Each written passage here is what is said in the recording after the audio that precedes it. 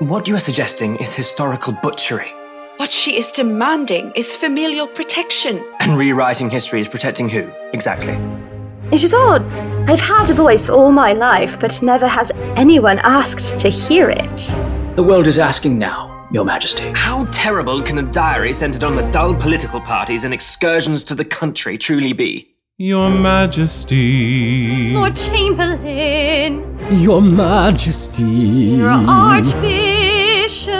The people shall wake to a land ruled by young and noble hands. New world out before us. Then at least, I should like to state for the record of history that you do not have my blessing in this act of revising Queen Victoria's diaries.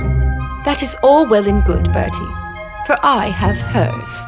Dear diary, it seems to be that I am now the queen. It's frankly quite bemusing and it's frankly like a dream. Oh, how I prayed for years on end to break free of my past.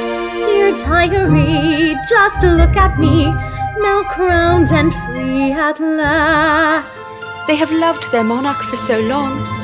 What a shame it would be for them to discover that, after all this time, like all of us, she was but a flawed individual. It shall please me to be crowned Queen Victoria.